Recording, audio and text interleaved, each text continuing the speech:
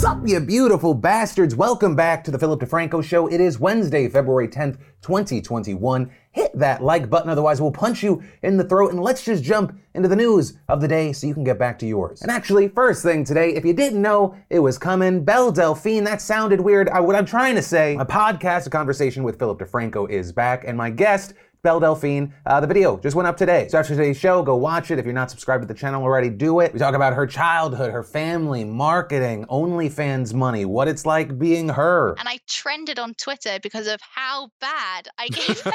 But give it a watch. It is definitely worth the price of admission, though it is free. The only thing it costs you is your time and maybe sanity. But the first thing we're going to talk about today is Zoom cat lawyer. By chance, you've maybe seen it #1 trending on YouTube. And so the way this story starts is, we're in the middle of a pandemic, so there's this civil forfeiture case hearing that's happening on Zoom. And it's your kind of run-of-the-mill, everyday hearing, but Rod Ponton, a county attorney in Presidio County, Texas, had a problem. Ponton, I believe you have a filter turned on in the video settings. You might want to take we're trying to. Can you hear me, Judge? I can hear you. I think it's a filter. It is, and I don't know how to remove it. I've got my assistant here. She's trying to, but I'm prepared to go forward with it. I'm here live. I'm not a cat.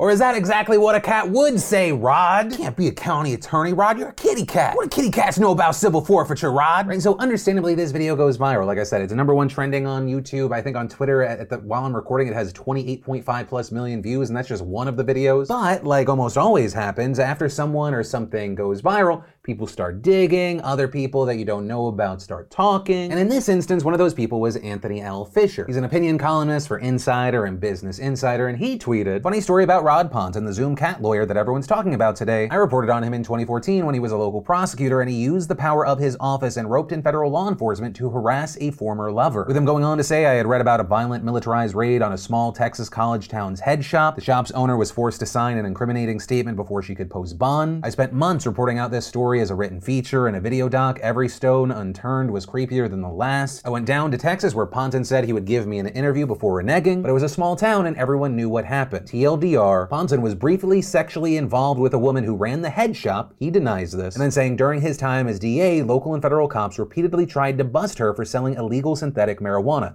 They never found any. So, I guess this is in part why we can't have nice things. Everything looks like gold before you take a closer look. But that said, because I don't know the full details of the allegations and everything that happened with this Fisher story, where I'll end this story is just to anyone that is making shows right now, I will watch a TV show with a cat lawyer. Know that. Netflix, Hulu, Disney Plus, or whoever. 1000% I'll watch that. Then in social media and app news, we have a few things. First, we had Instagram essentially saying they don't feel comfortable being your side piece, saying they'll no longer promote videos from TikTok on users' Reels feeds. Right after Instagram essentially copy-pasted TikTok and created Reels, a lot of people just took their TikToks, which are easy to download, and posted them over on Instagram. But also, Instagram announced this, kind of like how I, as a father, discipline or corral my children with something that I know that they're not gonna like. They phrase this change as if they were doing us a favor, saying, "We've heard," also kind of the YouTube equivalent of, "A lot of people have been asking me." No one was asking you about that. Stop lying, Greg. But they said, "We've heard that low video quality Reels, i.e. blurry due to low resolution, or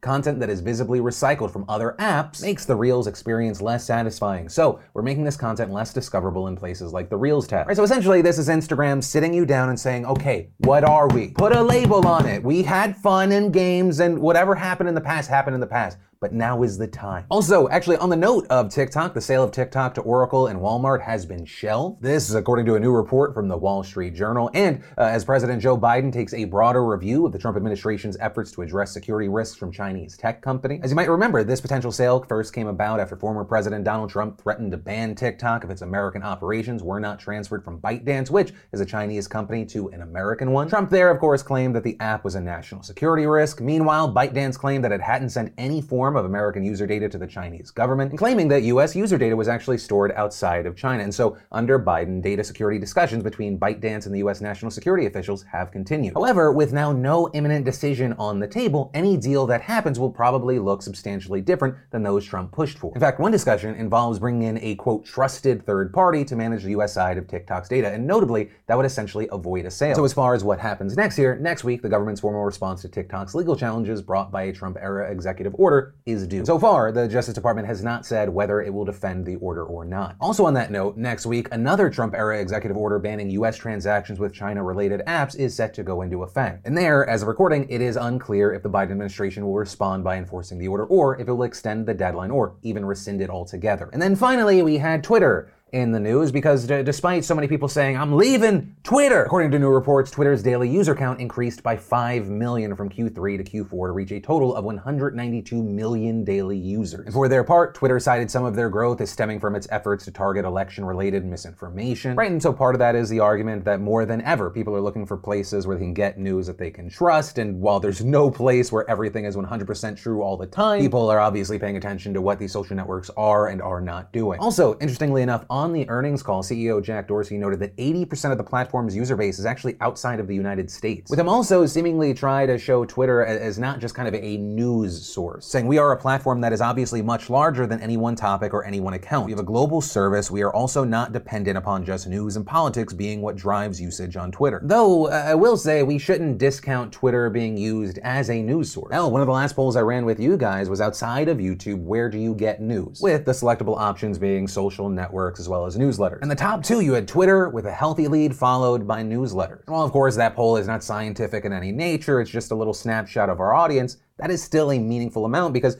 you're all people that really care about the news. Then it's kind of celebrity news, but this is a really important issue that we should talk about news. Yeah, perhaps you've noticed it's because a number of people are speaking out. You have celebrities trying to raise awareness about the horrifying uptick in hate crimes against Asian Americans since the start of the pandemic. And if this is the first that you're hearing about it, the rise in attacks has been incredibly concerning. For example, just in the 3-month span between March and June of last year, more than 2,100 hate incidents against Asian Americans were reported. And we started seeing things like in September, the Queens Chronicle reported that in New York City, anti-Asian hate crimes were up 1,900%. In October, we saw 1 in 4 young Asian Americans saying they experienced some form of anti-Asian hate amid COVID-19. You also had things like in January in Oakland, California, there were a string of attacks in Chinatown, with one incident involving a 91-year-old man being pushed to the ground. Actually, regarding that, over the weekend, Daniel Day Kim and Daniel Wu shared footage of that incident, offering $25,000 in reward money for any information that could lead to the arrest of the perpetrator. And the two also using this incident to raise awareness about the bigger, broader issue here, with Wu adding, we must take a stand and say no more. Actress Gemma Chan also posting about the incident, saying the community is in pain from these completely unprovoked attacks, but the crimes are too often ignored and underreported. And actually, regarding that single issue, a suspect was arrested for the attacks this week. But this has also stirred even more of a conversation, with people like Olivia Munn now writing, to simply exist as a minority in this country is seen as a protest to some. We need help amplifying the outrage. We need to feel safe in our country. We need help to be safe in our country. With Munn bringing up attacks that Asians have faced recently. Also, of note, it's not just celebrities who are drawing attention to these issues. We've seen a lot of activists and everyday people tweeting major news outlets to cover this, many of which are also tweeting these crimes out with the hashtag Asians are human, both to draw attention to the news and fight for equality, and others posting ways to start conversations and enact change. Then, in international news, we look to France, where the government is trying to answer that question of how young is too young. And what we're seeing there is that France's government is pushing to change the age of consent to 15, which may seem very low to a lot of you until you find out that they currently do not have an age of consent. Now, understand, that does not mean that sex with a 14-year-old is legal, as any sex with an under 15-year-old is still banned in the country. But the law as it stands now allows for the possibility that a child or a young teen consented to the sex, reducing the charge from rape to sexual assault. And so reportedly, under the new rule, an act of sexual penetration by an adult on a minor under 15 will be considered a rape, with the government also seeking to remove any statute of limitations relating to these acts, which very notably would remove legal hurdles that have long hampered investigations into allegations of widespread abuse by certain public figures. Figures like modeling agent Jean-Luc Brunel or that surgeon Joel Squanek. The new rules, if implemented, would also have exceptions for minors who have sex with each other, i.e.,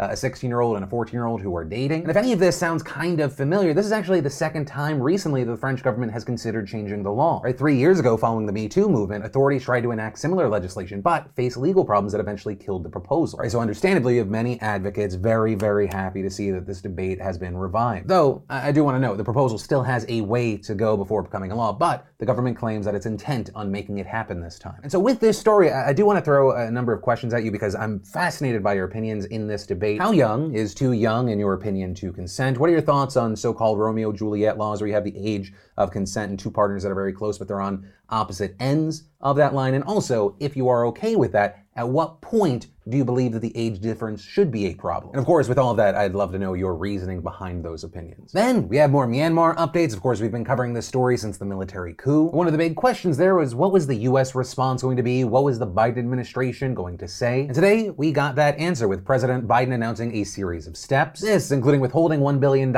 in Burmese government funds that are held in the United States and imposing sanctions against the military leaders behind the coup. And notably, on that last part, Biden also added that those sanctions could include individuals, family members, and most importantly, business interests. With Axios' report on this noting, Biden reiterated his call for the immediate release of ousted leader Suu Kyi and others detained, with Biden also emphasizing that the White House was coordinating its response with partners in Asia and members of Congress, including Senator Mitch McConnell, with Biden also saying that he was prepared to impose additional penalties. And as far as what else we could see internationally regarding Myanmar, obviously the United States is not the only one out there denouncing the military coup. Right, yesterday, for example, we saw New Zealand's foreign minister announcing a number of diplomatic measures, and we also now know that the UN Human Rights Council will be holding a special session on Friday to discuss the situation in Myanmar, which means there is a lot of interest and focus because, special sessions require the support of 1/3 of the body's 47 member states. And according to NPR, 45 member states supported convening. But ultimately, that is where we are right now. Continue to watch, and I'll continue to update you on the situation as things develop. And then let's talk about the first official day of the second impeachment trial against Donald Trump, and I'm going to go out of my way to try to make this as digestible as possible because watching this thing live makes you want to hurt yourself. The argument that this is all political theater is only true because there is a section of the Senate that is unwilling to convict or consider the information because they're scared they're going to lose their seat. Trump's lawyers and House impeachment managers blah blah blah about whether this was constitutional or not, with that debate ultimately ending with a 56-44 vote that it was constitutional, mostly along party lines, but you got 6 Republicans voting with Democrats. And then, really the more significant parts of the day weren't so much the arguments that each team was making, but rather how they made them and the reactions they got from the Senate jury. Right, leading up to the trial, the Democrats said that the best evidence they had was already on public record. The insurrection and Trump's incitement of it all happened in real time on national TV, and that the senators on the jury were literally witnesses to it. And so along those lines, you had House Manager Jamie Raskin opening the trial yesterday with a very graphic 13-minute video that he said was a timeline of events both inside and outside of the Capitol. I will also be linking to this down below. It's a helpful video to remind yourself and a video to send to someone anytime someone tries to minimize what happened on January 6th. I've seen a lot of people doing that, including a bunch of fuckface grifters here on YouTube. But it's this video that shows what happened and intersplices what Trump was saying. And in fact, according to poll reporters that were present, some senators looking away while this video was playing, with Raskin later closing by recounting his own experience that day in an emotional speech, where he also notably argued that even though Trump is out of office now, a president should be responsible for their speech from the first day they're in office to their last. The January exception is an invitation to our founders' worst nightmare. Right, and to insert my opinion here, I very much agree with that. The time from the election to when a president is no longer going to be president is normally considered a lame duck period of time. But if you proceed with this idea that you cannot hold the president accountable because they left office, that's insane. That changes a lame duck period to I can fuck everything up with no repercussions period. So I just wanted to put that in there. But then as far as Trump's lawyers, they were, I would say, much less cohesive in their argumentation is probably the nicest way to say it. In a move that is considered by some a massive mistake, Trump's legal team decided to let attorney Bruce Castor Jr. deliver the opening remarks for the defense. During his nearly hour-long remarks, Castor took the senators down this winding path but largely ignored the constitutional question at hand and didn't appear to end in anything that could be considered an argument. In fact, a lot of his speech appeared to be entirely off the top of his head, including memorable remarks like, I'll be quite frank with you, we changed what we were going to do on account that we thought that the House manager's presentation was well done. I worked in this building 40 years ago.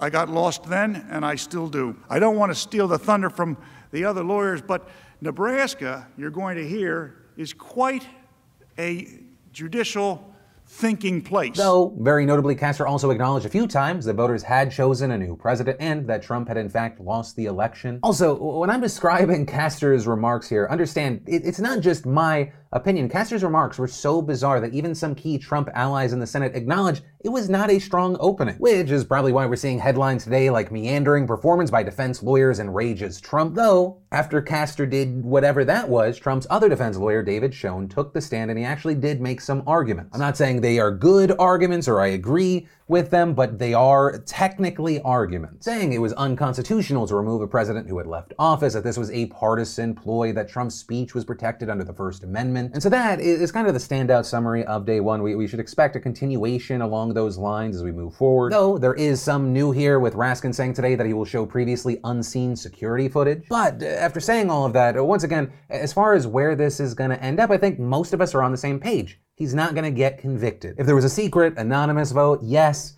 maybe, but Republicans have already made clear publicly where they stand. Right, Castor could go up there again and start talking about why Moneyball is his favorite movie ever. But also, I will say, this is not the only thing that Donald Trump is potentially having to deal with. This morning, for example, prosecutors in Fulton County, Georgia, officially launched an investigation into Trump's attempts to overturn the election in the state. And reportedly, among other things, that probe will look at the January 2nd phone call where Trump asked Georgia's Secretary of State, Brad Raffensperger, to, quote, find the number of votes he needed to reverse his loss. Telling Raffensperger, of course, he could explain it to the public by saying he had recalculated vote totals after 2 recounts had already been held, with it also being said that Trump vaguely threatened to criminally prosecute the Republican Secretary of State if he did not comply. In addition to that phone call, the inquiry will also look at other instances, including a call that Trump made to Georgia Governor Brian Kemp back in December, where he reportedly pressured him to hold a special legislative session to overturn the election outcome. And so with all of this, in a letter that was sent to state officials from Fani Willis, the newly elected Democratic district attorney, she said that the inquiry will look into multiple possible violations of state law, including the solicitation of election fraud, the making of false statements to state and local governmental bodies, conspiracy, racketeering, violation of oath of office, and any involvement in violence or threats related to the elections administration. With this news notably coming just 2 days after Raffensperger's office also launched an investigation into Trump's efforts. But notably with that one, while the inquiry can eventually be turned over to the state attorney general, it is simply a fact-finding mission and not a criminal probe. Right, and so the big thing here is Willis's decision, which, I mean, it's big on its own, but it's also notable because it makes Georgia the second state where Trump is facing a criminal investigation. With the first, of course, being New York, where the state attorney general is running an ongoing criminal fraud inquiry into his finances. And so with this, and actually anything I covered today that stuck out to you, I'd love to know your thoughts in those comments down below, because this is the end of the video. As always, thanks for being a part of my daily dives into the news. Subscribe and like and all the good stuff. If you're looking for more to watch, remember I have that whole conversation and podcast with Belle Delphine, or maybe you missed yesterday's show, you can click or tap right there, or it's in the top description down below. But with that said, of course, as always, I love your faces, and you've just been filled in with news that matters for people that care. I'll see you tomorrow.